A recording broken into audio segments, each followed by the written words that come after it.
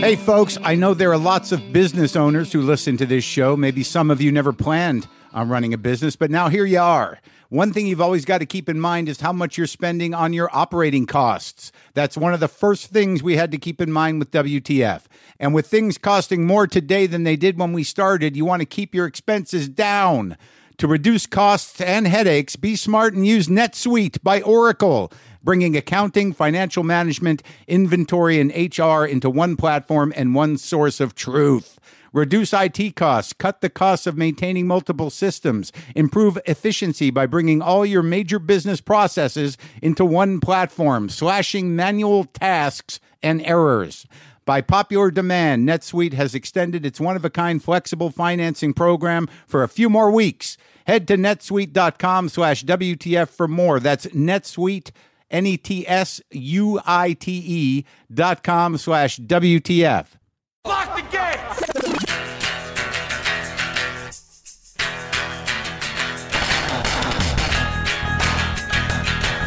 All right, let's do this. How are you, what the fuckers? What the fuck buddies? What the fuck sticks?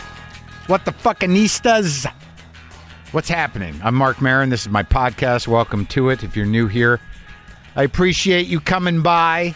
How's everybody holding up? Yeah, there's still a massive amount of anxiety and panic and isolation going on, and I just wanted to acknowledge that at the outset here. I know that many of you are homebound and locked in, and things are more terrifying. It is here as well in California. It seems that fucking COVID is out of control, and I know there's a vaccine on the horizon. I don't know when I'll be able to get it, but for some reason, I don't know, my brain, I guess my brain is just fizzled out on it. I've hit a wall with the fear, and I'm in some other zone. I'm in some other zone with it. I've crossed over. I'm still hyper vigilant, but man, I've been on set, as you know, many of you. I've begun work on this movie, and it's been good. I'm fucking happy to be working, but more than that, it's not even about the work. We'll talk about it in a second. I do want to tell you that today I talked to Scott Glenn. Well, I talked to him a few months ago, actually. You know him from The Right Stuff, Silence of the Lambs, Hunt for Red October, Training Day, The Leftovers. He was in the Marines. One of his first acting jobs was on Apocalypse Now. He's got a lot of great stories, but we did do it a few months ago. It was before the election, and we held it. We have to hold on to things sometimes because he's got this movie coming out called Greenland, and it will be released on demand this Friday, December 18th. But I was a little intimidated. I didn't know how that would go. I didn't know if he was a big talker, but man, he was fired up, man. Scott Glenn was up where I think he's in Idaho, fired up there in his bunker. He's not in a bunker, but I like people who get out of this fucking town, who go out and live a life. I'm thinking about doing that myself. Would that be all right? I've talked about it before. Can I go live a life somewhere else? But I love my fucking house. Anyways, people, you all right? How's the kid, all right? How's the other one? Is that one okay? They doing all right? Driving you crazy? What's happening? Have you figured out a way to stay away from each other during the day so you can at least pretend like you like each other later? I'm not talking about your kid. I'm talking about, your significant other. Have you guys figured out a way to work it so you can maintain the love and not just be stripped down to the bare essentials and wondering whether or not you'll be able to tolerate each other on the other side of this? I got to assume, folks, and I don't mean to be sad or negative or bum anybody out, but man, if you make it through this as a marriage, as a parent, and you come out the other side of this with nothing but deepened, more in-depth love in your heart for all involved, you have graduated into decent humanhood. I'll tell you that, man. I got to assume that some people are just ripped raw and stripped bare and wondering what the fuck they're doing with everybody involved. Who are you? Why are you here? I never wanted you to see this. Get away from me. Get away from me. You don't know me. You don't know me. I do now. You're the person that yells, "You don't know me" at me. That's right. That you don't know me. I do now, though. And I love this part of you. I love the part of you that's screaming, "You don't know me" at me. Where are our children? What have you done with our children? What is happening? Who am I talking about? You know what helped me the other day? I actually had to throw away some ice cream. I know it sounds harsh. It sounds crazy. But I had to do it. I had to throw away some ice cream. Shit was getting crazy. Clementine's in St. Louis sent me all this fucking rich, amazing ice cream, and it turned on me. I couldn't taste the difference between anything anymore, and all I could taste was just a spoonful of self-hatred every time I ate it. And I don't think that's a good promo. It's like a warm spoonful of self-hatred with each bite. Isn't that most fucking good food? Hey, look, whatever. I made it through. I'm back on it. I worked out yesterday. Went on my hike. Dodging maskless Armenians both ways. What did I do on the hike yesterday? You know what I listen to a lot? Honestly, not that they need any promotion, but I'm just saying that if there are any top 10, top 20 rock record lists that don't include Aerosmith's first record, then there's something wrong with that list. The fucking guitar sounds on that. What am I, just being an Aerosmith fanboy right now? I don't like Aerosmith for the whole arc, but the first 4 records, oh, fuck. Because I saw it's list time. It's fucking list time, folks. The lists are coming. And just realize that a lot of times these lists, depending on the outlet, it's just content garbage. But sometimes they're just put together by one dummy. You know, maybe 2 dummies with an agenda. I saw a 100 best album list that had I think 40 Radiohead records on it. Like Radiohead records that no one could even get. Radiohead records that were only available to the members of Radiohead. And I'm like, I don't think this list is really objective. Not that any list can be objective, but, you know, Radiohead sessions in the cellar at the place where they were practicing done by the guy who works there. No, that's not one of the top 100 best rock records. I'm just saying there's a lot of lists that are incredible, and I guess it's all opinion anyways. I do know that one list I found to be incredibly on point was the Vulture Best Comedy Special for 2020 list, because that, as the number 1 Best Comedy Special of 2020, they had Marc Maron, End Times Fun, and I thought to myself, finally someone understood it, and it was the comedy nerds at Vulture. Thank you, Vulture. I get no award love. I get no general. I got, I just felt, I'll be honest with you, I'm not just blowing smoke up my own ass because I don't do yoga, but I do believe that is my best work, and I'm proud of it, and I'm happy that it was recognized. Take care of yourselves, all right? Use whatever options you have at your disposal to maintain your sanity without hurting yourself or others. So I'm on set, and it's a very safe set. I'm shooting this film. It's called To Leslie. The director is a guy named Michael Morris. I'm working with Andrea Riceborough and Andre Royo, primarily. I did not really know Andrea Riceborough or know what a fucking, inspired acting genius she was. I know Andre. He's great. We're hanging out a lot, having some laughs in our masks. So out of squirting and wiping on set all the time, they got a whole crew of squirters and wipers. And this is not, I don't want it too easy a joke. I'm not going to do that. But it's, when you're shooting a small movie, the way it works is the only people that ever don't have a mask, it's the actors. We're getting tested 3 times a week, which is a beautiful perk because I enjoy testing, as I've established over the time on this show. Over the COVID times, I've established that I do like to be tested. But, I am not as confident as I'd like to be in general or as an actor. But it's funny being alone and not being, sort of engaged in some sort of codependent relationship or even in a day-to-day relationship of love and intimacy and all that, where there seems to be almost a constant need for reassurance. I think that's part of a healthy relationship. Maybe not constant, but the occasional need for reassurance, or at least knowing that they love you. Lynn's been gone a while now, and I carry her with me. I carry her sense of who I was with me. I carry her faith in me as an actor, her belief in me as an artist. I carry that with me because she gave me those gifts of making me feel like I was good. And, after 40 years or 30 years, however long I've been doing comedy, I know I'm good. And I know I've gotten better. I know I'm comfortable. But sometimes it's nice to be showered with love and support. But now, for the first time in my life, I'm self-generating that. What an interesting new experience. Hey, Mark, you're doing all right. You're doing okay, Mark. Who the fuck are you? I'm you, man. Are you sure that I'm doing all right? Yeah, dude, you're doing okay, and you're working hard, and you should feel proud of yourself. Hey, go fuck yourself. I mean, you're bullshitting me, right? No, man, I'm you. Yeah, that's what you say, but are you me? Yeah, I'm you, and I'm proud of you. Oh, gross. What does that even mean? It means I'm proud of us. Oh, now we're together? Yeah, finally. Oh, really? You think so? Yeah. Okay, I'll hang out with you. We are doing a good job. So,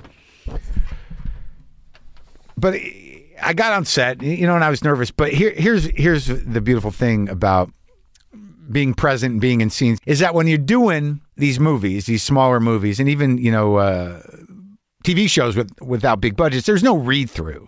I mean, you got to show up ready for work, ready with your choices, ready to engage, and you usually kind of rehearse on set, in the first couple takes. But we're shooting on film, and it's intense. And, Leslie, I'm calling her by her character's name, Andrea has to really put a lot of things together before each take. She's a professional, and she's got to get in something deep.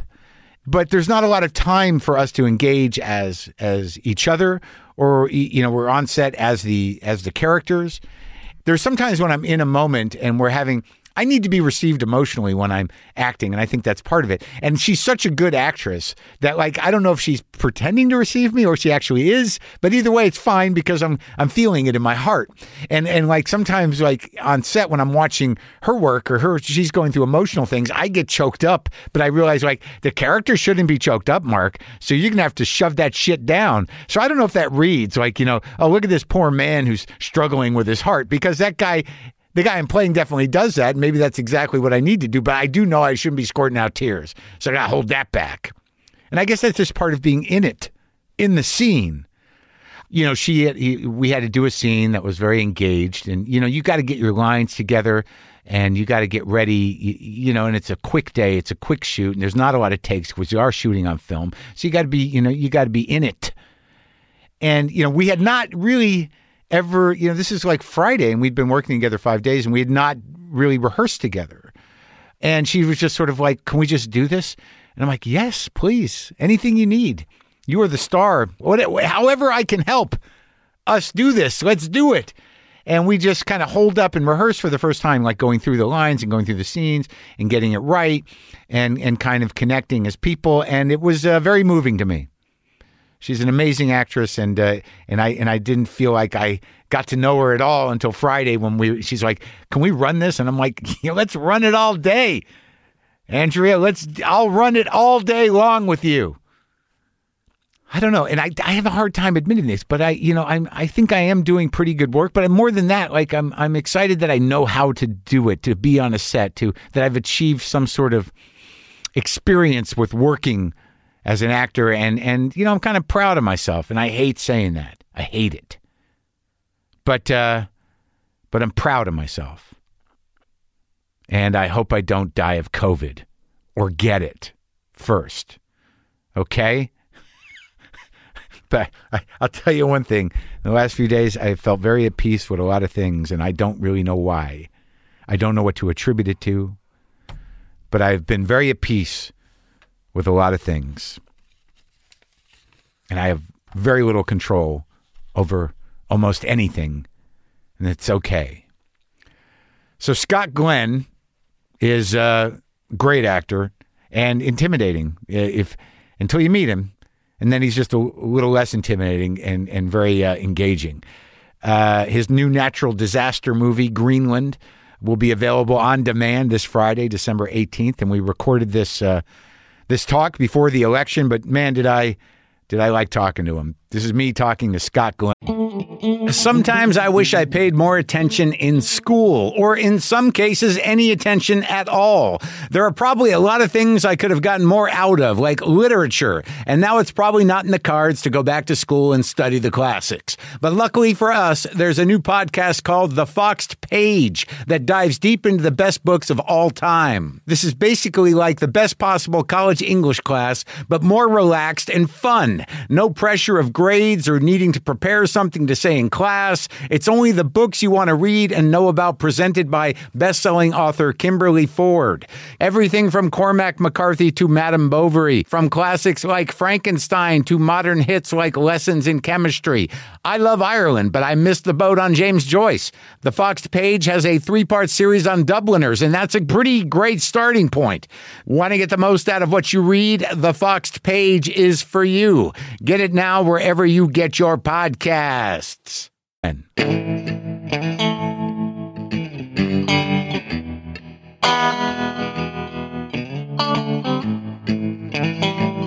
still new to doing this shit, so. Hey, yeah, how many have you done? You just started? I did a thing for, what was it? For GQ. It was called. Oh, yeah. Iconic Parts of the Actors Who Played Them. Was what it was. Oh, nice. And wait, which role was that for? It was for a whole bunch of them, starting where I think they began with Urban Cowboy writes stuff, Hunt for Red October, Silence of the Lambs, Silverado, blah, blah, blah. Yeah, I think one of my, I think a childhood memory I came upon this morning was that you playing with that worm in your mouth in Urban Cowboy. Yeah, that was an accident. Was it? Yeah, we finished shooting for the night, and it was Mezcal con su gusano, with your worm. And I said to Jim Bridges, the director, I know how to get the worm out of this bottle. Why don't we shoot it and gross everybody out in dailies? And he said, great, we'll put it on a macro lens. How do you do it? And it's a game I played in another part of my life down in South Texas, where everybody puts $100 in the table, right? Yeah. And they pass the bottle around. The first person gets the worm, gets all the cash. And what typically gringos, people who are unused to doing that kind of shit, is they try to get the worm and they pass out from drinking too fucking much mezcal. Right. And what you do is you stick your tongue in the neck of the bottle, hold it up, wait so you can feel the worm hit your tongue, then take in as big a gulp as possible. And what I did was I held the worm against the roof of my mouth, swallowed the mezcal, and used my tongue to shove the worm back out, and then chewed it back into my mouth to really be totally fucking disgusting. But the plan was just to fuck with people in the editing room, not to put it in the movie. Our dailies, they used to do this with movies all the time. Everybody involved, didn't matter if you were a caterer, driver, cast, everybody came to dailies, and so it was just a joke for dailies. And Jim saw it and he said, that's going to be one of the most memorable scenes in this movie. Stuck it in. A movie is on your side when a lot of the best stuff are accidents. Yeah, I mean, it seemed to have scarred me, so it's stuck in there. Well, good. Where are you from? I grew up in Albuquerque, New Mexico. Family's from Jersey, but I grew up in Albuquerque. How about you? Pittsburgh. Really? Yeah. How long did you live in Pittsburgh? I lived in Pittsburgh until I joined the service as a 6-month reservist, and since it was in the 60s, I was briefly activated a couple of times, and got my discharge November 27th, 1967. So you just missed it, huh? Kind of. I don't talk a whole lot about that. Oh, really? But nevertheless, was, am, and will be past the grave United States Marine. So there you go. Yeah, It's a big life changer, I guess. I mean, I don't know. Well, what was your dad doing in Pittsburgh? What was the family business? Snap-on Tools. Oh, really? Yeah, and he was a salesman, and then worked his way up through the company. And for me, Paris Island was probably the best 3 months of education I ever had in my life, because I was really pretty much of arrogant cocksucker, and I needed the discipline of those 3 months. And then what came afterwards was, some of it was great and some of it not so great. And so were you one of those cases where, like, if you didn't go into the service, you might have ended up in jail? I mean, what was the childhood like? Yeah, I could have. That future was always a looming possibility.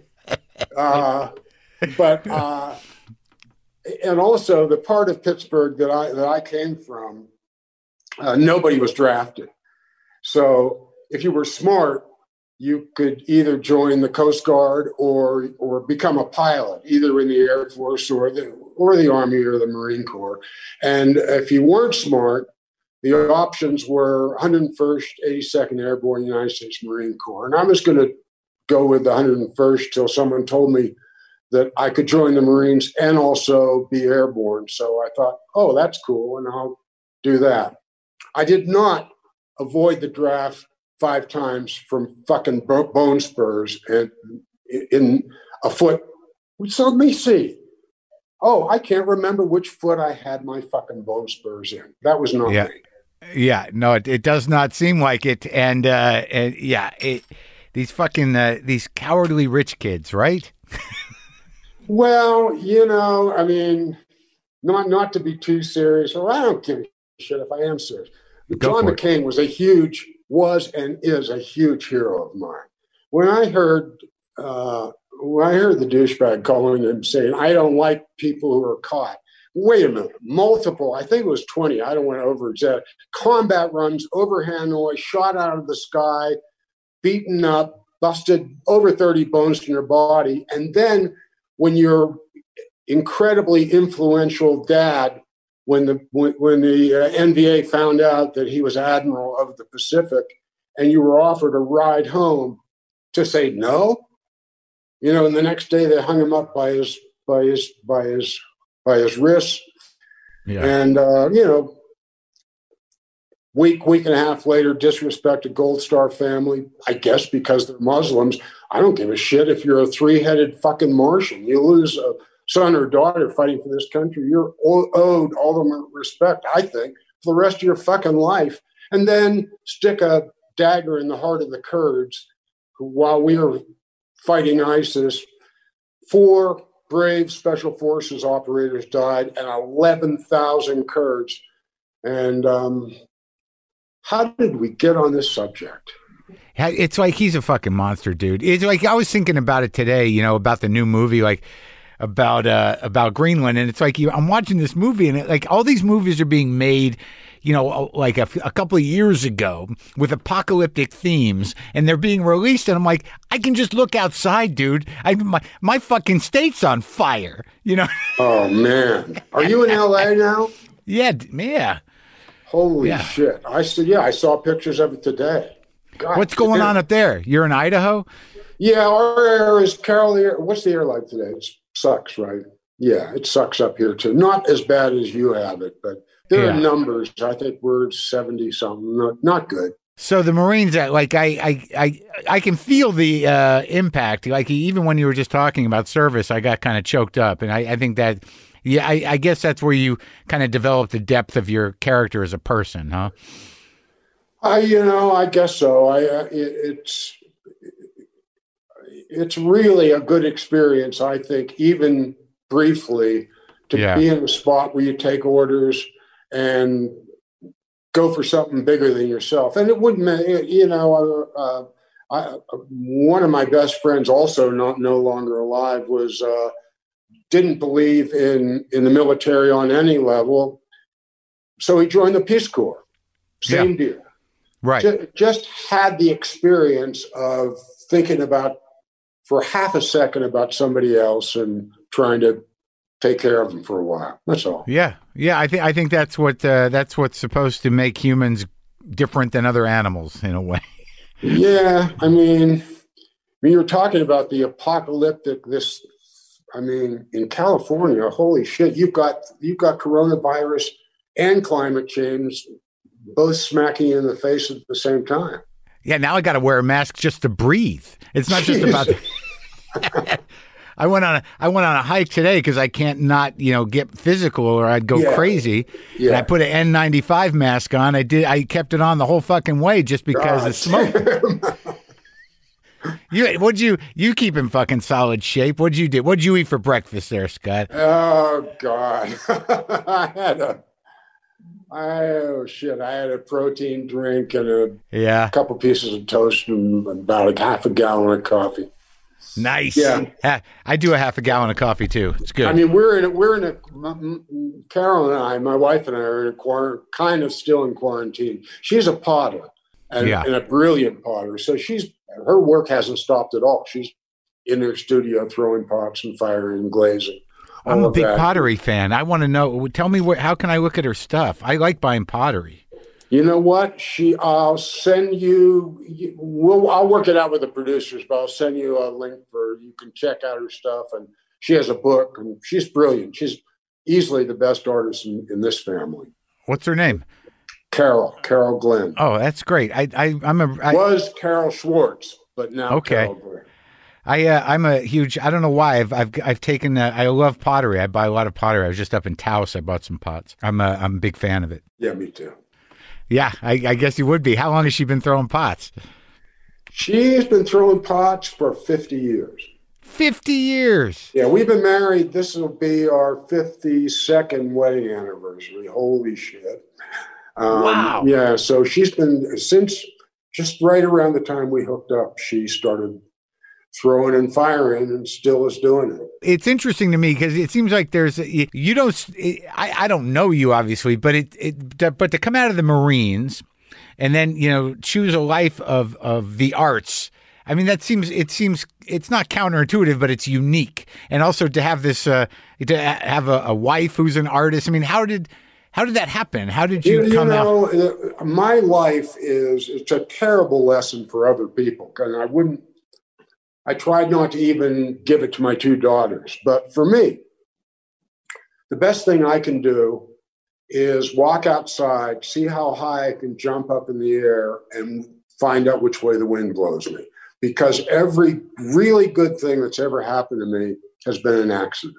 And that's just the truth. From meeting her I never planned to be an actor. I took acting classes in New York. I wanted to be a writer. Poetry and short stories and shit like that. And I was talking to a friend of mine, and she said, and I'd gotten a job on a sports desk of a newspaper in the Virgin Islands. The Virgin Islands? Yeah. And I thought, go to the Virgin Islands, hang out with a lot of hot babes and bikinis and live a good life and write poetry and the great American novel. And she said, why don't you go to New York and take an acting class? And I went, for what reason? And she said, I'll be honest with you, Scott, your description of places and action and ideas is not bad. It's okay, but your dialogue essentially sucks. And it's stiff. It's not real. The minute you put words in anyone's mouth, where it's a poem or a short story or whatever, you lose it.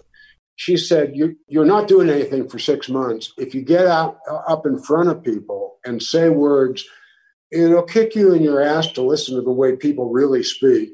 And if you're dealing with theater, you'll be dealing with arguably the best dialogue ever written. So, after I got over maybe 30 seconds of being hurt and angry at somebody telling me the truth, I thought, she's right. Yeah. So I drove to New York and I got a couple jobs. One as a bricklayer, turning a burlesque house into a rock theater, the Fillmore East. And you were laying bricks for the Fillmore down on the Lower East Side? Yeah. And then a job briefly as, it sounds like bullshit. They called it a bouncer. What I got really good at, because I'm skinny guy, and but I got really good at buying people drinks and stopping fights. And so I got a couple jobs, and the first day I looked up acting in the Village Voice, nothing under B, Berghoff. I didn't know anything, called it Berghoff Studios. I got a hold of this guy. I don't know if you know Bill Hickey, his name was. And he was Bill Hickey. He was, that famous guy. You almost had his voice for a second. Yeah. Bill Hickey. He was nominated for an Academy Award. Prizzi's Honor. Exactly right. Yeah. And I got him on the phone, and he said, he gave me a monologue to work on. He said, come by Wednesday. So like 11 o'clock in the morning, Wednesday, in the basement at Bank Street, I walked out in front of probably 7 or 8 people. Yeah. And literally, this is true, literally, before I opened my mouth, for the first and only time in my life, it was like a light bulb went off between my eyes. And I thought, holy shit, I'm an actor. Like that fast. It was like, and it wasn't, oh, I love this, I want to express myself or anything like that. Right. It was like my life made sense to me for the first time ever. Really? I like instantly thought, I daydream all the time. I live in these fantasies. This is what I'm meant to do. And Bill saw it, and he looked at me. He started to laugh, and he said, "That's right. You're one of us." And then he turned to the 7 people who were trying to still wake up, probably, and he said, "Scott's not going to finish this scene. He's got to walk. He's got to go outside, walk around the block a couple of times, and think about things." And he was right. I went to. I got on the phone, called my mom and dad up. I said, I'm not going to the Virgin Islands. They thought maybe I was going to go back into the. I said, I'm not going to go back into the Marine Corps. I'm going to be an actor. And my dad said the smartest thing any father could say about something like that, and very few ever would. He said, I don't know anything about what you're telling me, son. The only advice I can give you is don't give yourself any deadlines. Don't say, if I haven't made it in 4 years. He said, that's like starting a race with a lead weight hung around your neck. In for a penny, in for a pound. You love it, make it your life. Holy shit. And I did. But that's what an amazing thing for that guy to say. Yeah. You were tight? Yeah. I grew up in a disgustingly functional family. My mom and dad loved each other to the very end. Long marriage. Got along with them great. It was all good. Yeah. Well, that's some testament. That would be why you are also, still married and grounded, right? Yeah. I'm lucky to be with. A woman who's not only amazingly beautiful and talented, but has on her mom's side of the family. She's how many generations, Carol? 22. We're around 22 unbroken generations of Orthodox rabbis. So there's a rich background that this woman comes from. Wow, I just come from Jewish tailors in Russia. But that's cool. Where do the Orthodox rabbis go? What part of Eastern Europe is she from? Hungary. Oh, yeah. My family goes back into the Pale of Settlement in Russia. So you're Jewish now. Is that true? Yeah, I converted. A friend of mine, an amazing guy. I went to see him. As it turns out, he was a rabbi with a shul on the Upper East Side. But he had been just a very amazing, interesting kind of activist guy. And I said, make me a Jew. I want to be a Jew. And he said, schmuck, I'll lie for you. I'll tell her parents I didn't do it. I mean, you don't want to do that. And I went, yeah, I really do. And I don't want to do it for her parents. Make me a Jew. And he said, I'm a conservative rabbi, Scott, and I don't really hang with conversions that much, but I know other rabbis who will do it. So I'll get a hold of one of them, but I just would as soon not. I went, okay. And I started walking out of the shul. And he said, hey, wait a minute, asshole, turn around. And I did. And he said, it's not for our parents. It's not. He said, what do you know about the Talmud? And I said, if a man teaches his son no trade, it is as if he taught him highway robbery. And he said, you've read the Talmud. And I said, yeah, a lot of it, I have. He said, do you accept it as the word of God? And I said, no. I said, it's a lot of wisdom, but if you ask me what resonates with me more than any other of those kind of works, it's probably Lao Tzu's The Way of Life. Yeah. And he said, then why do you want to be a Jew? And I said, honestly, if there was no such thing as anti-Semitism, we wouldn't be sitting here talking. But I love this woman, and I don't know how long it's going to last or what's going to go on, but we both like to travel. And I just simply don't want to be anywhere in the world where somebody's going to be pointing a gun at her and not at me for the same reason. And he said, he looked at me, he said, sit down. So I sat down, and he said, after me, all of that Gimel Dolph. And I said, what are you doing? He said, I'm converting. I said, why? And he said, I've never had that answer to that question. And he said, you want to take a target and put it on your back? I am obligated to convert you. So he did. There you go. And now you're just two happy targets.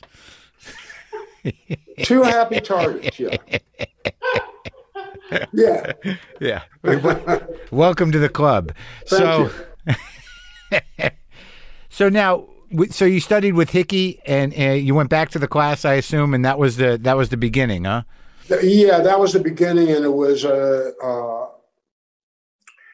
in a lot of ways, the late 60s, early 70s, I think was a much easier time for actors to learn their trade in New York than, say, right now, because there was so much off Broadway happening. If you wanted, back then, if you wanted to work at, say, the La Mama, if you were willing to run props and paint flats, you had a part in the play. Now, yeah, and I imagine the third thing on that list would be, be naked and paint yourself red as well. Well, there's that too. Yeah, yeah, and sure, and that didn't happen to me till later on when I did Killer Joe. And right. I didn't have to paint myself red, but I did have to walk around in front of people for a while. What's Killer Joe? Oh, Killer Joe was McConaughey. Killer Joe was originally, and in its best form, not a movie, but a play. It was a play by Tracy Letts. Exactly right. Right. And Friedkin made it a digital movie. Yeah. Got it. And I never, it was, it's one of those deals. Some pieces are really meant to be what they were originally and nothing else. And Killer Joe, we did it in a theater that held a little less than 200 people with very low ceilings. So it was fucking claustrophobic. And the people that came to see that play it was like they were all jammed into a trailer on the outskirts of Dallas where the thing took place. And there's just no way. We had a fight scene at the end of the play that was not choreographed. It was improv every single night. Uh-huh. And so, Amanda Plummer threw her neck out 3 times. I think she broke her wrist. I had a cracked collarbone. It was a crazy, crazy experience that there was no way you could duplicate any of that stuff on screen. You originated that play with Tracy? It was originated in Chicago. Tracy comes from Steppenwolf, and they were doing, it was either an experiment, I can't remember whether it was Steppenwolf proper or one of those experimental offshoots, but he brought the play from Chicago to New York with Michael Shannon, with a couple of the original people from Chicago. And then the add-ons were Dottie, that were 2 different actors that played that part, right? And Amanda Plummer and myself. And it was a great experience because it was comedy, which is fantastic because it ain't working if they're not laughing. Yeah. And you needed circus skills. You had to be able to do pratfalls and all that kind of stuff. Right. And willing to be naked, both emotionally and physically in front of people. And So I remember when we started doing the thing, I said to Amanda, "This is great training, but this play could potentially kill us." And she said, "It's such an extreme play. We'll probably split the critics down the middle, and you won't have to worry about it. We'll be here we'll do our endless previews. In our case, it was, I think, a couple months of previews. We'll open and we'll close in a week or two." What happened was we got great reviews, and we're essentially adopted by the New York Times magazine section.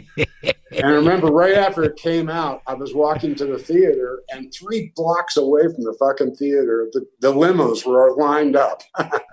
Yeah. And I walked in, and Amanda was there, and she said, "Whoops, we're going to be doing this for a while." And that was 6 months we did it. And then I went to New Zealand to make a movie. So you're saying in the mid 60s or the late 60s, it was a good time for actors if they were willing to sort of, do everything. Yeah, there was a ton of work. There was improv. I mean, I remember we did one play. We started on the streets. We started at Battery Park and worked our way up to the George Washington Bridge. And that was the actual play? Nah, these were theater games, improvs. Just picking up on things and trying to either make something happen. What you go to quickly is humor, right? And if you had the chops and you thought you could pull it off, you could also improv can go in other directions, as John Cassavetes has proven. Sure, yeah. But doing improv when you're doing it for things other than laughs is tricky business. Well, you worked with Altman a couple times. I mean, what was it like on Nashville? I mean, that character, was that improvised? Nashville was not improvised. Joan Tewksbury wrote that script. She called it her patchwork quilt. But the way that you did things, I have had a tiny part in Nashville. And I remember that it was a scene in a hospital. And I went over to Bob and I said, "How do you want me to do this? I mean, I think I could actually be funny, or I could hopefully have some pathos, maybe break your heart, maybe be sad. Where do you want me to go with this?"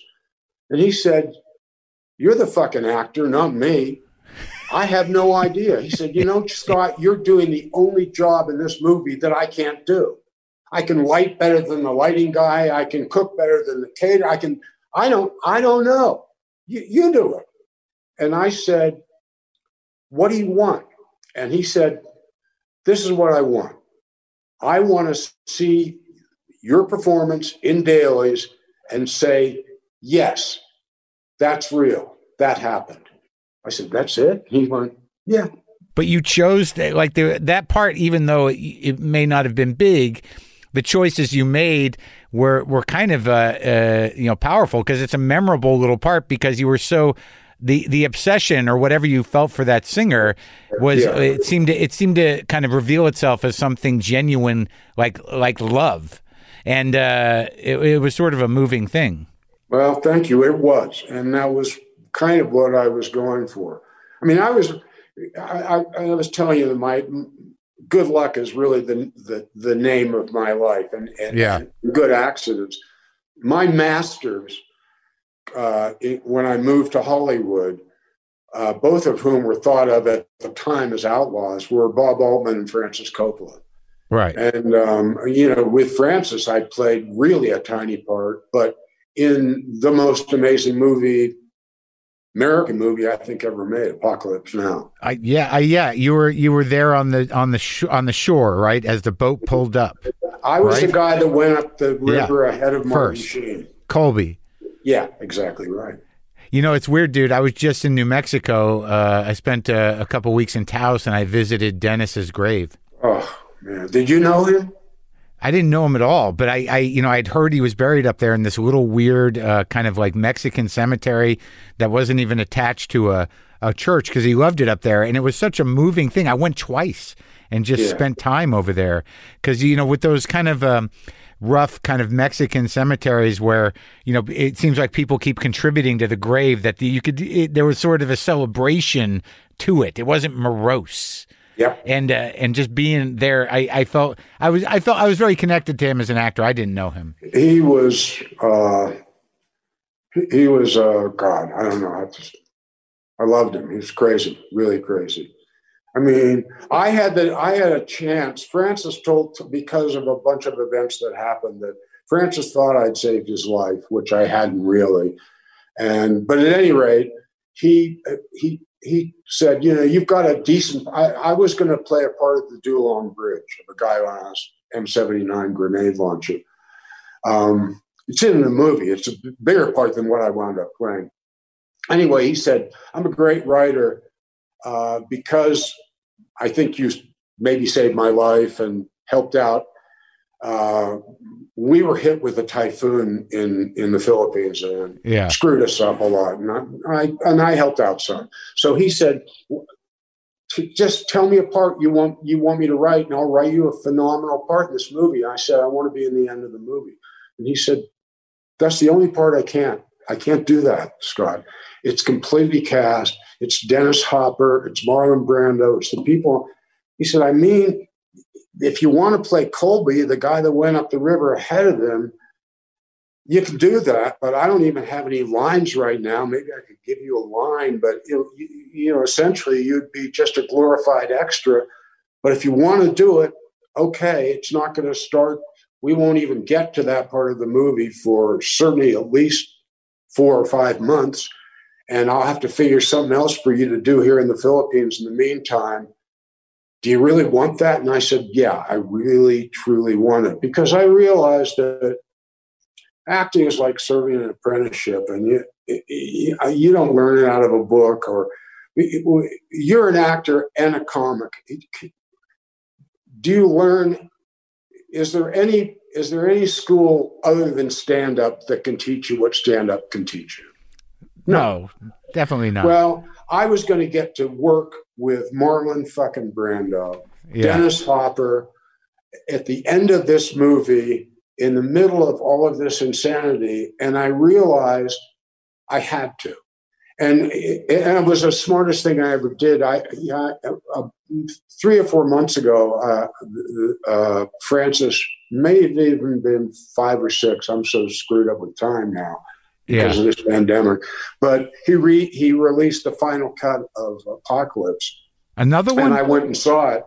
And I told him, I said, I've never said this before, but I really you gave me the greatest gift that anybody can give, certainly a performing artist, if not any artist. And he said, what's that? And I said, the gift of self-confidence.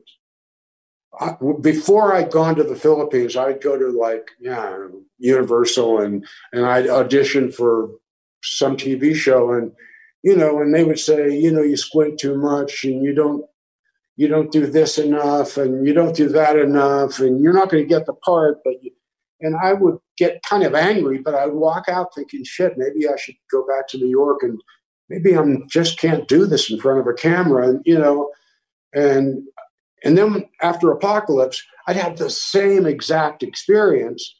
But at the end of it, when they would tell me about what a shitty job I'd done, I'd say, who the fuck are you? I just finished working with Marlon Brando and Dennis Hopper, and Victoria fucking Storaro, and Francis Coppola. And by the way, you can't direct traffic.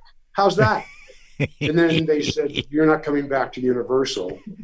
And of course, a month or so later, I was back in Universal, even making more money.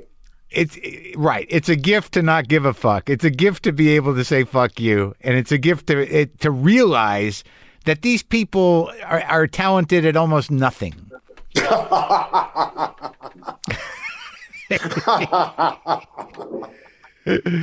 Very true. I asked Bob Town. I said, also, I noticed, I said, why these people wouldn't let me get in the front door to their office. And now I live in Idaho, and they're all offering me, big parts in big films. And Bob said, that's because when you come into an office Now you bring the Sawtooth Mountains in with you, and they are all fucking jealous, and they all want that freedom. That's wild. Do you talk to him still? Is he still around? I, you know, I'm going to have to call him up in the next day or two because yeah, I don't know if you've had this experience or not, but it's like when you're making a movie or working on a TV show, you get so tight with the people, and it's kind of like your best friend in fourth grade was going to be your best friend forever. Right. And then 3 years later, you can barely remember their name. It's a weird thing. It's a weird secret little, it's almost like you have this life that you spend a life with them from birth until like almost like death, and in a 6 month period, and then you walk away from it, and you don't miss them really, and it feels like a complete thing, but it's another universe or something. It's a very weird experience. Because you're on to the next one, and you're on to the next one, and investing that whatever that part of your personality you want to turn the volume up on, and however you work. So were you there on the set of Apocalypse when Keitel came and went? Yes. Oh man, that must have been an entire lesson in show business on all levels. Yeah, it was. Yes, it was. I know Harvey. Harvey and I are brother Marines. Will be for our whole life. Right. And really a good guy, and I like him a lot. With Apocalypse, God, I better not say it. Okay. How did Francis think you saved his life? When I got, to begin with, the way I got a part in Apocalypse was they cast all of the major parts, everybody in the boat and all of that. And they were casting all of the, I don't know, 30, 40, 50 smaller parts that were going to run throughout the film. Yeah. And what they did was they had a bunch of, maybe, I think it was probably around 50 actors come over a long weekend to a soundstage in Hollywood. And there were folding tables all around in the center of the room, and then folding chairs around the side. And everybody would sit there and wait to be called. And Francis would, with the ADs, would run improvs. And first 2 days, nobody called on me. So it was the final day, was a Sunday. I went in, I sat up against the wall again. And Francis came over and he put up a card table right opposite where I was, but did not pick me, picked 4 guys. And he said, okay, this is what you're doing. You're floating down the Mekong River in a boat. The engines are off. And you've got Playboy magazines. And you're having an argument, the 4 of you, over who should be Playmate of the Year. So go. So these guys start doing improvs on, I'm an ass guy. No, I like this woman's. And they're doing great work. But I guess what I did was rolled my eyes to the sky. Yeah. And Francis stopped the work right away, and he walked over to me. He said, "Excuse me, I know I haven't called on you. I don't even really know who you are, but don't make comments on people's work like that. These guys are doing good work. They're really," and I said, no, I'm not commenting on their work. That's not why. He said, "Why did you roll your eyes?" I said, "You're floating on the Mekong River, engines off, and you're shouting like that, you're going to have a mortar in your fucking lap in 5 seconds. Okay? You're dead. You're going to have that fight. You have it like this." And he looked at me, he turned to the AD, and he pointed at me. He said, "I want him in my movie." So I get to the Philippines, and they're all in a place called the Sand Valley Inn, I think it was called, on the south. It was a Japanese bunker that turned into some kind of a motel, and everybody in the film was staying there. But it was the weekend, so they were all going back to Manila. Most of them went back to Manila. I think Marty stayed there with his kids. He lived away from the hotel. At any rate, they went back to Manila in the morning, late that afternoon.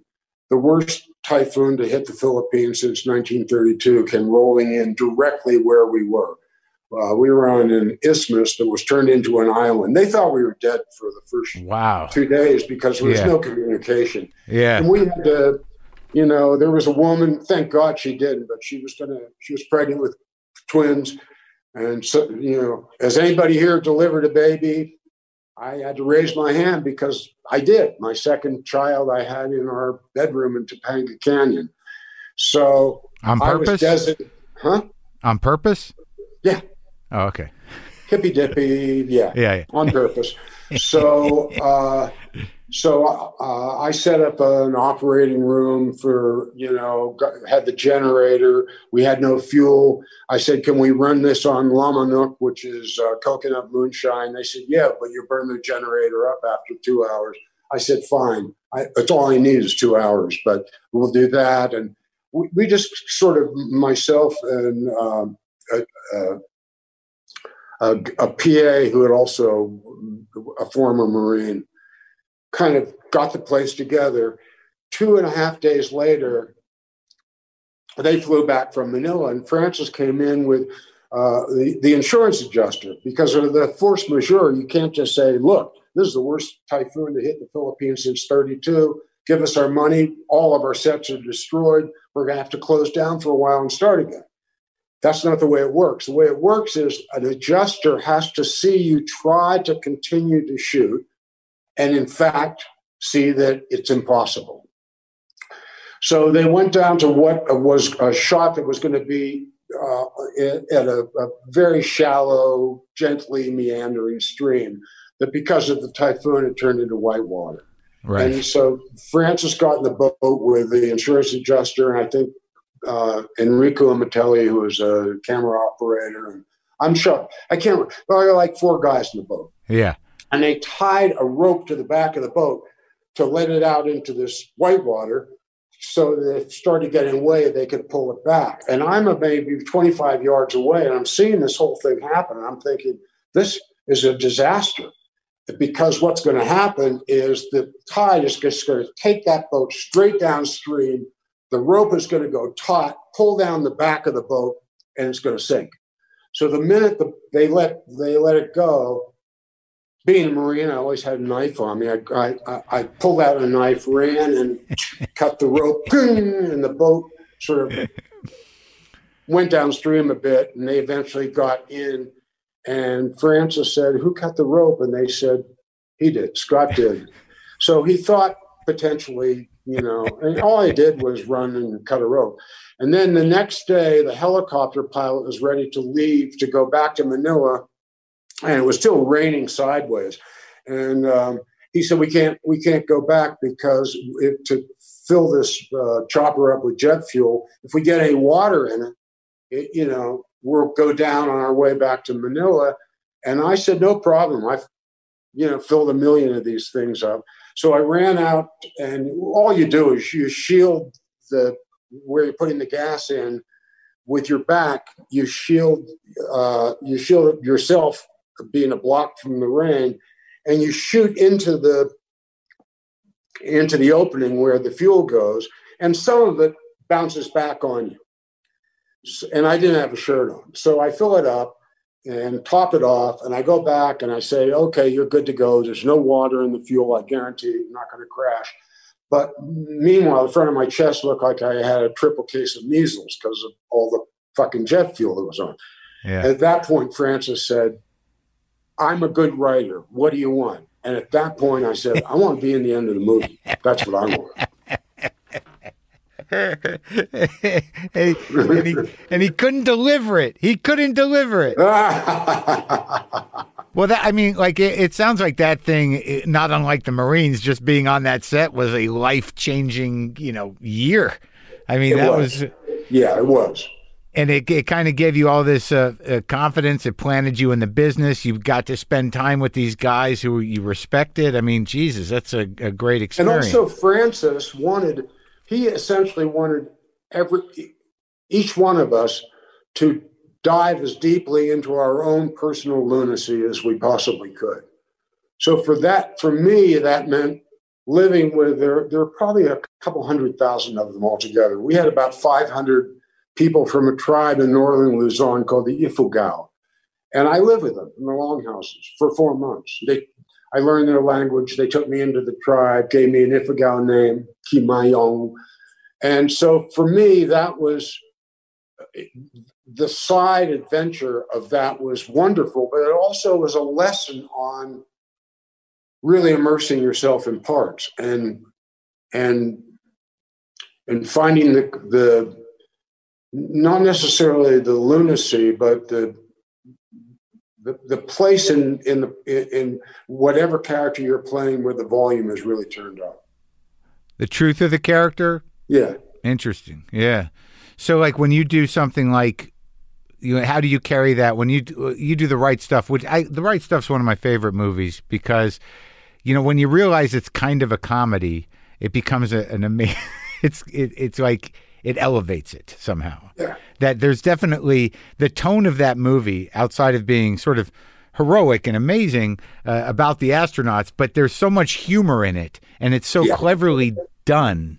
Yeah. But you were great in that. So when you trying like in the quest for truth of Alan Shepard, were you able to spend time with him? No, I did. I was given the option and I turned it down. It's my observation that when you're going to play somebody and they know their image is going to be exploded onto a screen the size of a 4-story building, they will, maybe without even intending it, edit themselves. I didn't do this, I didn't do that. I just didn't want, so I wanted every bit of footage on Alan Shepard that I could possibly get, including home movies, anything. And I wanted to talk to everyone who knew him. I didn't want to talk to him myself, partly because I didn't want to be edited and partly because I wanted whatever that inside to be mine. It was Phil sent me the script and he said, here, pick your part. And he thought I was going to say Chuck Yeager. He thought I was going to say Yeager. And when I said, I want to do Alan Shepard, he said, that's really a comedic part. And I went, yeah, I know. And he said, can you do that? And I went, yeah. And he said, okay, well, I promised you. He said, I'm good to my word. You want to? So a lot of that, the exterior was actually Admiral Shepard. Probably the hardest thing. And then the humor, a lot of it, you're quite right, came from the script. It was just implied in the script. And then the vibe on the set was somehow, how can you miss when your scene involves not being able to keep from peeing in your spacesuit? How can you miss? Right. And with the joke, you mean? Yeah. Yeah. And the thing that you realize also about these guys, they're all lunatics. Yeah. They were so squeaky clean and short hair, but the odds were then that they were going to die. That's what happened with most of those rocket ships. They went up and they exploded. So what kind of a person really wants to do that? A crazy person. Right. And my favorite review I ever got in my life, I got actually from then Admiral Shepard. He saw the movie and he wrote a letter to Phil Kaufman. He said, tell Scott Glenn when you see him, from me, congratulations. He did a phenomenal job. He got me almost perfect. There's just one thing he missed, and that is he isn't anywhere near as good looking as I am, which I love. He didn't disappoint. Well, that's like, that is the best review that you could get when you're depicting somebody else. So that crew of guys, when you were coming up in New York in acting, you studied with Hickey, but were you also study anywhere else? Yeah, I got a friend of mine called me up and he was doing his final audition for the Actors Studio. Yeah, the scene partner had gotten sick, and it was from a scene from Long Day's Journey into Night, and he was playing Jamie, who has a huge monologue, and my character, Edmund, was just essentially listening to him talk knowing I was going to go into a hospital for consumption the next day. So I'm just sitting there. And he said, asked me if I'd do it. He said, you don't really have to do anything. It's my audition. I said, sure. So 3 days before that, I was in a traffic accident in the back of a car with a bunch of dogs, station wagon, that got everybody was hurt except for me. And I had to get people to hospitals and stuff like that. And I got a bad cold. So I was coughing and wheezing. And then right before the audition, a friend of mine called me up and he said, my girlfriend got sick and I've got one ticket, light heavyweight championship of the world, Madison Square Garden. You want to come with me? And I said, yeah, I'm sure I'll make it because the audition is early. And of course it wasn't early. And by the time we did it, all I was thinking was, I want to fucking out of here. I want to go to Madison Square Garden to see this fight. And meanwhile, I'm coughing and wheezing. I was the character. Okay. Next morning, I get a call from Liska March, who was the Lee Strasberg secretary. And she said, I don't think this has ever happened before, Scott, but congratulations. You're a member of the Actors Studio. And I knew so little about it. I said, that's really great, but I don't have that much money now. And I'm joining and paying by the month. She started to laugh and she said, wait a minute. The next voice came on was Lee. He had been in the place. He said, I was there last night. He said, so listen, schmuck. He said, this is for free for life. I saw you last night and you really have something. So work on a scene. Come on by. Let us be rude to you. And I worked on a scene, two longest monologues I could find of Iago's from Othello. And I put them together with costumes and props and everything and brought that into the Actors Studio. And I did the scene. And Lee, talking in the royal we, he said, we don't know what to say to you. He said, bring in something simple, something that, like tying a necktie, or this is too much, Scott. And I got criticized by a bunch of the people in the audience. And I thought, fuck this. I feel bad. And everybody, and I waited till everybody left because I didn't want to walk out with everybody who just seen me, essentially screw up. And when I walked out, Lee was standing on the sidewalk by himself. And he said, what do you drink, coffee or tea? I said, coffee. He said, for me, it's tea. Come on, I'll buy you a cup. And we sat down. And he said, you really have something, Scott, but you work on smaller things.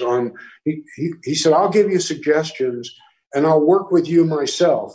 He said, but when we go back in that building, don't expect me to be polite or let you down easy or anything to change. So for a period of time, again, just an accident, good luck. I had Lee Strasberg as like a private coach. And did it change the way you saw acting? What he told me it did. But what he told me about all studied acting, especially if you work from the inside out and begin with what started at the Moscow Arts Theater, is, and he said this himself, this wasn't my idea. He said, basically what you're learning from me and from Bill and George Morrison and theater games and all this stuff is how to get yourself out of trouble when you've got a really shitty director or when you've got a part that's really not working. Yeah. He said, if you're in the throes of inspiration, if it's playing you, just leave it alone. That's not what this is about. This is about getting yourself out of trouble and making something work anyway. And did you have to use that quite a bit? Yeah, more than I'd like to. Yeah. Yeah. I've only done 3 parts of my life that actually played me, where I would wake up in the morning and say, Scott, your only job today is just stay the fuck out of the way. Don't get in the way. Just leave it alone. Which jobs and that were was those? Killer Joe on stage, Urban Cowboy. Yeah. And then much later on, a TV show that I did, and with all credit to the brilliant writer, Damon Lindelof, The Leftovers, Yeah. where I just said, Damon has given me an amazing gift, and my only job essentially is not to fuck it up. That's great.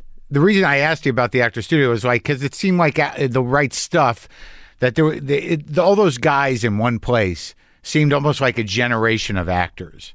Quaid and Harris and Fred Ward. Sam Shepard. Sure. I remember when we were doing The Right Stuff, we had somebody came up for Variety, and they asked us about the competition. All you guys are starting, your careers are all beginning. You must be like trying to steal scenes from each other, and what kind of friction is happening on the set? And they got really pissed off at me and anyone else that was asked that question, because the answer was, we all love each other and we're all getting along really well. I remember I told the reporter from Variety, I said, today I did the scene where I was in the rocket ship and I was going to have to pee in my spacesuit. Yeah. Dennis and Fred Ward and Ed all showed up on the set to help me out.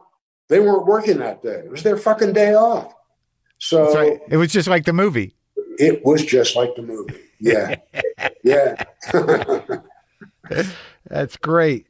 I just watched Silverado recently again to sort of check it out. I feel like there's like 4 Westerns in one Western in that movie. Larry Kasdan and his brother tried to include their favorite scenes from every Western they'd ever seen. And the only part that had to be cut out because of budget were the Indians. There was a giant thing where the Indians saved the wagon train from the bad guys. And we had to cut. That part was written for me. So again, that was a gift. That and the fact that I can't ride at all. And luckily, the horse that I wound up with fell in love with me. Yeah. And would let me do pretty much anything with him that I wanted to. But you were great in it, and it must have been fun doing that. Yeah, it was. New Mexico. Where'd you shoot it? Santa Fe. And outside. We would leave. We were shooting in New Mexico in the winter, which meant we had maximum 4.5 to 5 hours of decent light a day to work with. The good news was it was all magic hour, all 5 hours. The light was low in the sky, and it's just the most beautiful place in the world. But we would leave, having had breakfast, leave for work every day between 3:30 and 4 in the morning. It's so there's something so magical about northern New Mexico, man. It's so fucking pretty. Yeah. Is it pretty in Idaho? Gorgeous. Yeah. How long you been up there? Forever? Yeah, Carol and I have been here for 37 years. When you went, was it one of those things where you're like, we're getting out of Hollywood? Yeah. It was, nothing was going right. And I just thought, we had come up here to Idaho for the summer. Carol was, at the time, it was by invitation only, kind of the most prestigious ceramic workshop in the world at the time, with all of America's greatest potters. And so she was coming up here with our 2 daughters who were little babies. And I went, while she was throwing pots, I went up north with a group of people for a little over 2 weeks of high traversing on snow and ice, and then rock climbing. When I came back, the whole family had kind of fallen in love with each other again. We moved back to LA and we all get the blues again. And I'm sitting in our living room in Topanga Canyon watching myself on television on a Beretta that I had done. And Carol walked into the living room. She said, "What's wrong, babe?" I said, "What do you mean?" She said, "You're crying." And I'm pointing at the screen. I said, "You're supposed to get better what you do, not worse. That's the worst piece of shit acting I've ever seen. I was way better on the streets of New York. What's going on?" And I realized that living in LA for me was I had stopped thinking about what makes this person tick, and how do I make this person understandable, and to what party can I go to meet who, what's my billing, and I turned into a show business politician, and I wasn't any good at that at all. And I thought, my dreams of acting are, right on the edge of dying, and I can't go back to New York because my kids I can't subject them to the life of a New York street actor. And so we moved up here, and I didn't really know what I was going to do. I thought, I can do Shakespeare in the Park in Boise, and I'll get a job up here doing something, wow. and I'll somehow make it work. But and if I still have this love when the kids are older, I'll move back to New York. So we've been up here just a few weeks, and I got a small part in a film called Catalanian Little Britches, only because Rupert Hitzig, the producer, I was a friend of mine from the Marine Corps. Got the part, came back up here, and they wanted me. I remember Jim Bridges. We dropped by on our way up from Mexico to see him, and he said, "You're perfect for this part of the movie I'm doing." Went around town for 3 days, meet the producers, the stars, cast approval, and I can make this happen. It's a great villain. And I said, fuck that. I don't do that anymore. I don't walk into people's office like a piece of meat. I live in Idaho. I just made $4,000. I'm flush. I just wanted to tell you I love you and say goodbye. Goodbye. We came back up here. 2 weeks later, the phone's ringing. It's Jim. He said, now I'm in Houston. Paramount doesn't want you to do this film, but I do. If you come down and do this thing, you'll never have to audition again as long as you live. It's going to be the making of you, I promise. I'm sending you a plane ticket. I said, screw that. They're not going to have their hooks into me even for a plane ticket. I'll get my truck and drive down to Houston. So, he was right. I didn't have to audition. And after Urban Cowboy, when I came up here, Carol said, I'm going to show you something. We went up to the bedroom, and there are 2 scripts lying on the bed for offers for leads in movies for more money than I'd ever dreamed about making. And I thought, at the time, I thought all I have to do is not do a repeating part in TV. I can live anywhere I want. If I'm willing to get behind the wheel of my truck or hop on a plane, I can live here and have a life. And here I am. That's beautiful. I'm starting to think that too. I don't know what the fuck I'm doing here. I can't even breathe outside. So, but I like that, you claim to have had all this luck, but you fought some of it, which was, I think, a pretty interesting that, this guy was telling you he's going to change your life. And you're like, fuck that studio. Yeah, I mean, arrogance has got its plus and minus side. But the weird thing is, though, it's like it's arrogance to a certain degree, but it becomes impossible. I think what you saw in that moment was, you were going to lose your ability to have self-respect if you stayed there. You're right. Yeah. Right? Absolutely. And nothing's worth that, really. Nope. Yeah. I want to ask you quick about like I've seen a lot of your movies, obviously, and a lot of them are great. But like, there's something I talked to Ethan Hawke about Training Day, right? Yeah. And Ethan told me this weird thing about how he prepared for that. He said because he knew the nature of Denzel, that he watched all of Denzel's old movies like they were football training films. Like he said, if I'm not going to get eaten alive by this guy, I better be in good shape. I got to know how to work this thing. Yeah. And those scenes, that scene where, with you and Denzel, where, you're kind of going to die and, and he knows you're going to die. Like, I find him to be a very, I think there are guys that can just fill themselves up with something that you can't quite explain. Hackman does it too.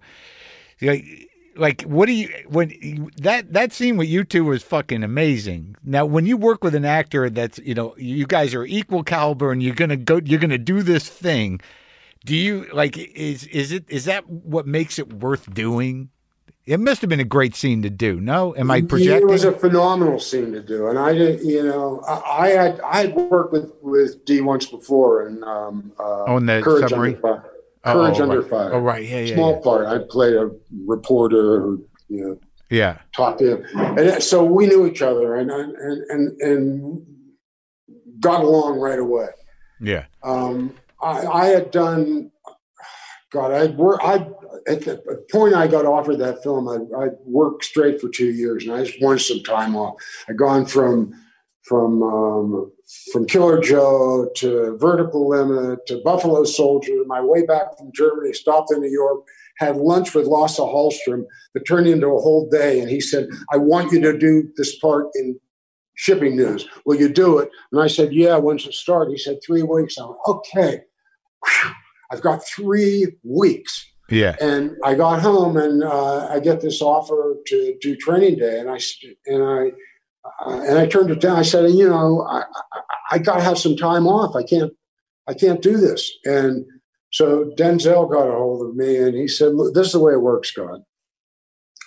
I need somebody, a white guy, to play my best friend, who I'm going to kill in the end of this movie. And the whole audience, including the entire black audience, has to be pissed off at me for doing this." He said, "You're it. I don't know. I don't have this relationship with it. You're the one. You're it." So he said, the way it's going to work, and at the time, Hollywood was under the threat of a writer's strike. So everybody was trying to get inventory before the strike happened. Yeah. And which allowed Denzel to make my deal. And he said, the way it's going to work is going to say Denzel Washington, Ethan Hawke in Training Day, starring Scott Glenn, Dr. Dre, blah, blah, blah, blah, blah. Right. He said, and for this month, and you're going to be paid this much money, and you're going to work for maximum 5 days. And I said, okay. and just went and did it, and realized then how amazing that part was, and how Dee and I got, just between the two of us, to cover so much of each other's unspoken history. Yeah. Together. There's some real acting, man. And so, it was just it was a pure joy. Joy. My grandkids, my oldest daughter lives in LA. She's a teacher in LA. Yeah. And her 2 kids, my grandson and granddaughter, were visiting the set when I was doing that. And my nickname on the set was they heard it, everybody was calling me Dog. And what happened was one of Dre's bodyguards said something about a pistol that was across the set, lying on a prop table, and he said, "that Glock over there." I said, "It's not a Glock, it's a SIG." Dre said, "Go over and see what it is." He said, "Oh, it's not a Glock, it's a SIG." Later on, this submachine gun that he had, he was fooling around with snap caps, fake, and it got jammed, and they couldn't fix it. And I said, "Give it to me." And I field stripped it and cleaned it and handed it back to him. He said, "Dog, is there anything about guns you don't know?" And I went, "Not much." And then Denzel said, "Yeah, there are sheep, there are wolves, and there are sheepdogs." He said, "You're a sheepdog." So to this day, and for the rest of my life, with Elijah and Chloe, I'm Grandpa Dog. It's stuck. Yeah. So when you went up to Idaho, you were rock climbing. You've been doing that kind of stuff for your whole life. Yeah, I like those kind of challenges, and I like things that demand my attention, and if you don't give it your attention, you die. Things won't turn out well. And it's very physical. When I was a kid, I had scarlet fever. I wasn't supposed to have lived from it. I still, I lied about my hearing to get into the Marine Corps. So, I've always, challenged yourself. Everything's felt like kind of a gift since then. So yeah, I ice climbing, and where I did. I don't, for a while I was an addictive free diver, open water spearfishing, and I don't do that anymore because although I'm not afraid, and I was at the time, I'm not afraid of being in the water with a lot of sharks or going deep, but I am deathly afraid of skin cancer. So I'm not doing that sport anymore. Yeah, I mean, I understand that sort of the nature of like the type of focus it takes when you engage in that stuff. It's sort of like you're so in it and you're so alive that sometimes you don't realize it until after you're out of it. Also, it's amazing that in some odd way it's rest, right? Because even though you've been in this high adrenaline space, it's forcing you to live in the present. For that period of time, there's no past that's screaming at you, oh, right. Gee, I wish I'd done that. Why did I do? There's no future. God, I've got to pay those bills. Or none of that. It's like free time away from all that stuff. And that, I think that stuff, the past and the future, are more exhausting and debilitating than anything. Oh, yeah. Yeah, because they're just draining you. And it's all, when you're looking back at the past, if you are of strong spirit, you don't have any regrets, but the future you can't know about. So that's impossible to project without a certain amount of dread. So yeah, the present, right. The future doesn't end well for anybody. So nobody gets out of here alive. That's for fucking sure. Well, I mean, it was great talking to you, and the new movie. I hope the new movie, does well. But your career has been a real gift, and I've always enjoyed watching you, and I have a tremendous amount of respect for you, and now even more. It was great talking to you, Scott. It was great talking to you too. Let's do it again. Okay, buddy. Take care, man. Okay. Thank you.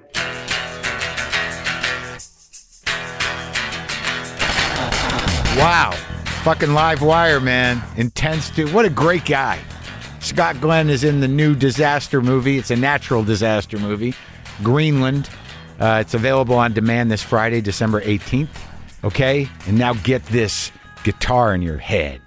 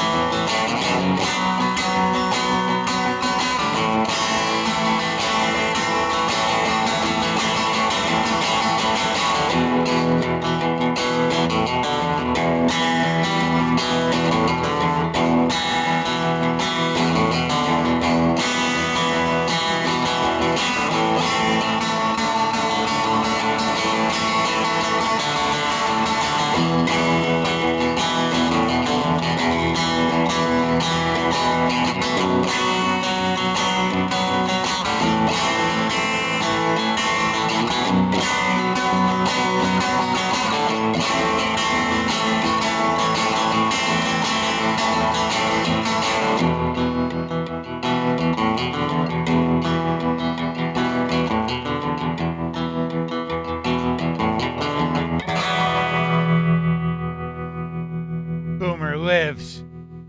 Monkey and the Fonda. Cat angels everywhere.